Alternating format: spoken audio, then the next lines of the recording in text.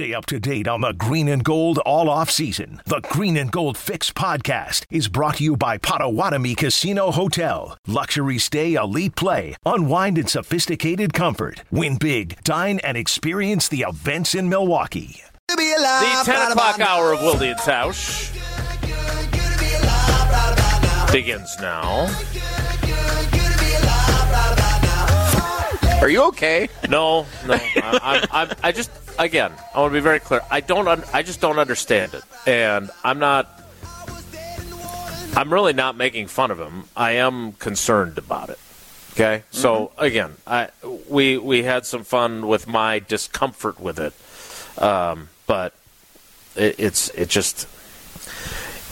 not anything. I will have to do further research to further understand it, because right now I don't, and that's why I'm glad we had some fun with Josh, and Josh was nice enough to listen to the entirety of that. But my point is not. I'm sure that there are people that this kind of stuff helps. I'm sure there are. Like, I don't know enough about mental illness to understand it. I'm sure that there are uses for it in a true medical sense.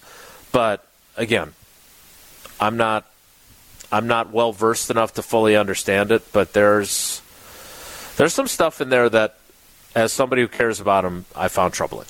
Do you think the two of us are perhaps the least qualified people in the world to discuss hallucinogenic medicine? Well, I know we know Ben Brust's brother is in the top 1% of Golden Tee players. Tausch, definitely not in the top 1% of pickleball players. Although I see a former UW Whitewater tennis player is now the number one pickleball player in the world. I saw that too. That's crazy. So I don't know if we're the least qualified, but we're probably up there on the list. So let's try and talk about something that at least I know I'm qualified to talk about, and that is the Packers and where things stand as we go into, I believe today's the 7th practice of training camp.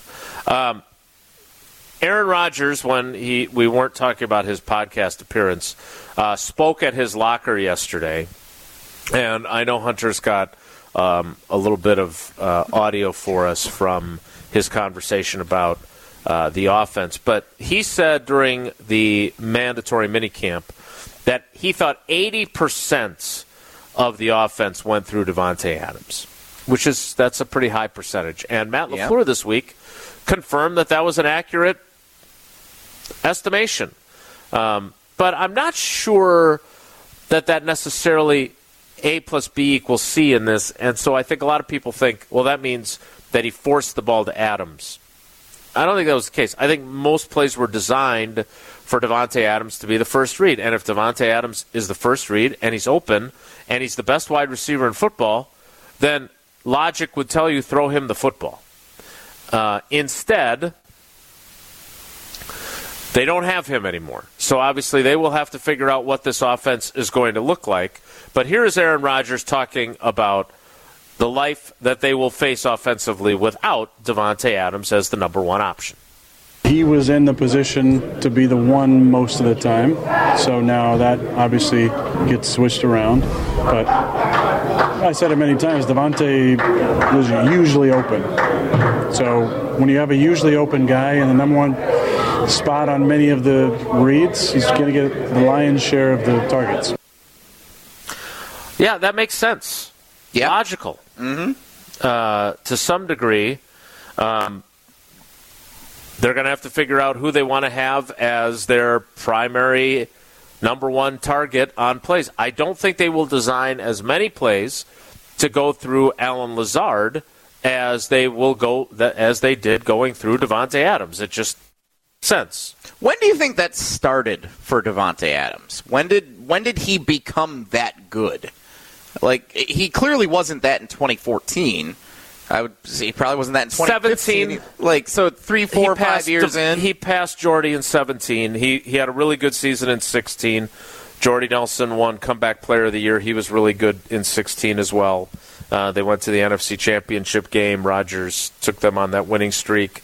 And then in 17, it was very clear to all of us that Davante Adams had moved past Jordy, which was one of the reasons why I pushed back on Goody so hard to suggest that they needed to move on from Jordy after the 17 season because they needed to allow Davante to be the number one, and he said he was concerned that Rodgers wouldn't give Davante the opportunities because Jordy was there and loyalty to Jordy. Aaron Rodgers had already seen that Davante Adams was the one and Jordy was the two. Also, no one would be better at giving that role up unselfishly than Jordy Nelson. This is why I always bring this up, because I thought that was inauthentic to claim that. Also, Jordy Nelson more open with Aaron Rodgers as his quarterback than when Brett Hundley was his quarterback during that 17th season. But look back, if you don't believe me, look back on the early part of the 17th season before Rodgers breaks his collarbone, and you will see that Davante Adams was clearly his go-to guy. In Dallas, with the game on the line, I just mentioned this earlier this week, Rodgers throws a pass to him in the end zone. They don't connect. Adams comes back and says, let's run that play again, but make a better throw. Says that to Aaron Rodgers. Rodgers does it. Adams catches it. They win the game. He throws the ball up into the stands. It was very clear he was the guy.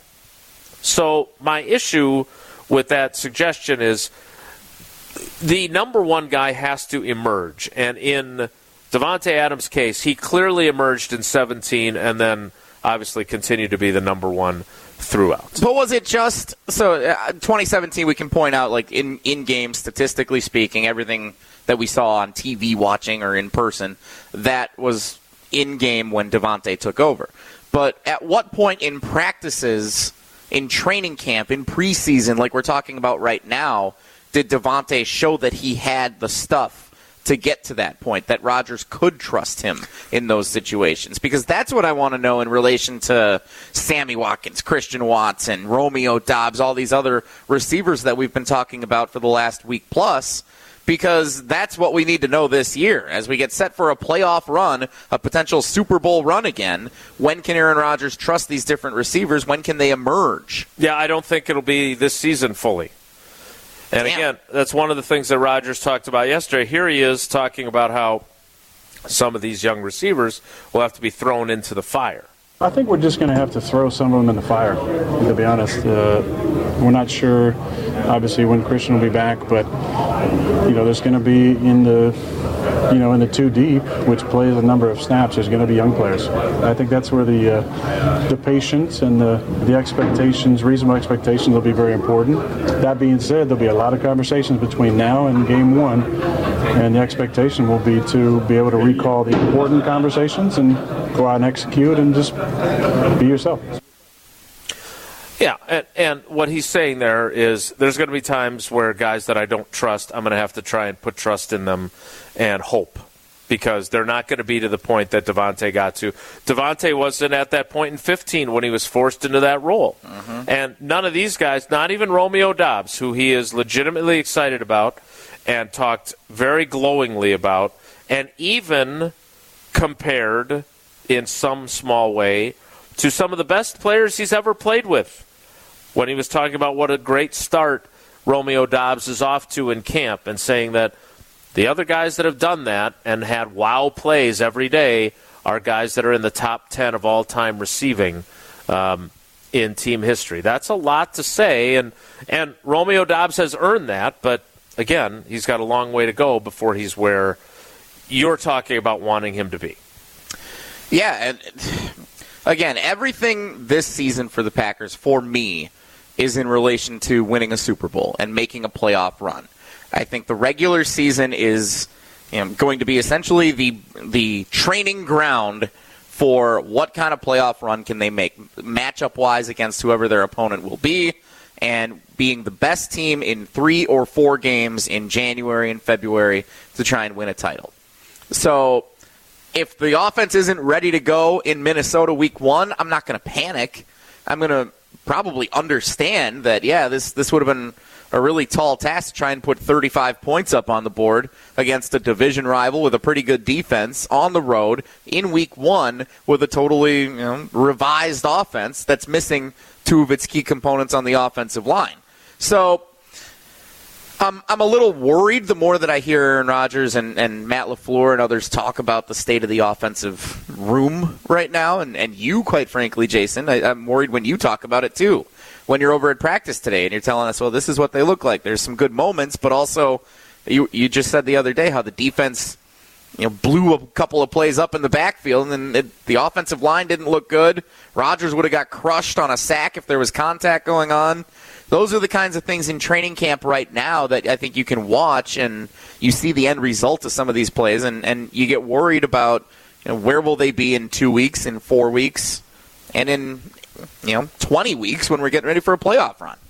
Well, that's the reason, all kidding aside about Aaron Rodgers' journey, that's why the season is a journey, and that's why you're not, coaches love to say you're either getting better or you're getting worse, you're never staying the same. Well, they're going to get better. The question is, how much better, and will they get to the point where they're good enough as an offense to win a Super Bowl? Because you're right, that's what all anybody cares about at this point. We'll hear more about what Aaron Rodgers thinks of where this offense is coming up next. Want to remind you that while right now Steinhafels has their small space solution sale going on where you can save 35 to 50% off small space solutions. If you got a smaller area where you need a bed that's going to fit or a small kitchenette that's going to fit, well, they've got you covered there. But tomorrow they'll kick off the Buy More, Save More sale at Steinhafels. You'll start with store-wide savings of 35% or more, and then you can take an extra $100 off $1,999 purchases, $200 off your purchase of $2,999, or $300 off your purchase of $3,999 or more. Mattresses, sofas, dining, bedrooms, and more. The more you buy, the more you're going to save. Plus, take an extra 10% off all clearance furniture. That's my favorite spot in the store. That kicks off tomorrow, both in-store and online at steinhafels.com. More from Aaron Rodgers in terms of a football discussion, including about the offensive line and where that currently stands. Next, it's Wilde and Tausch.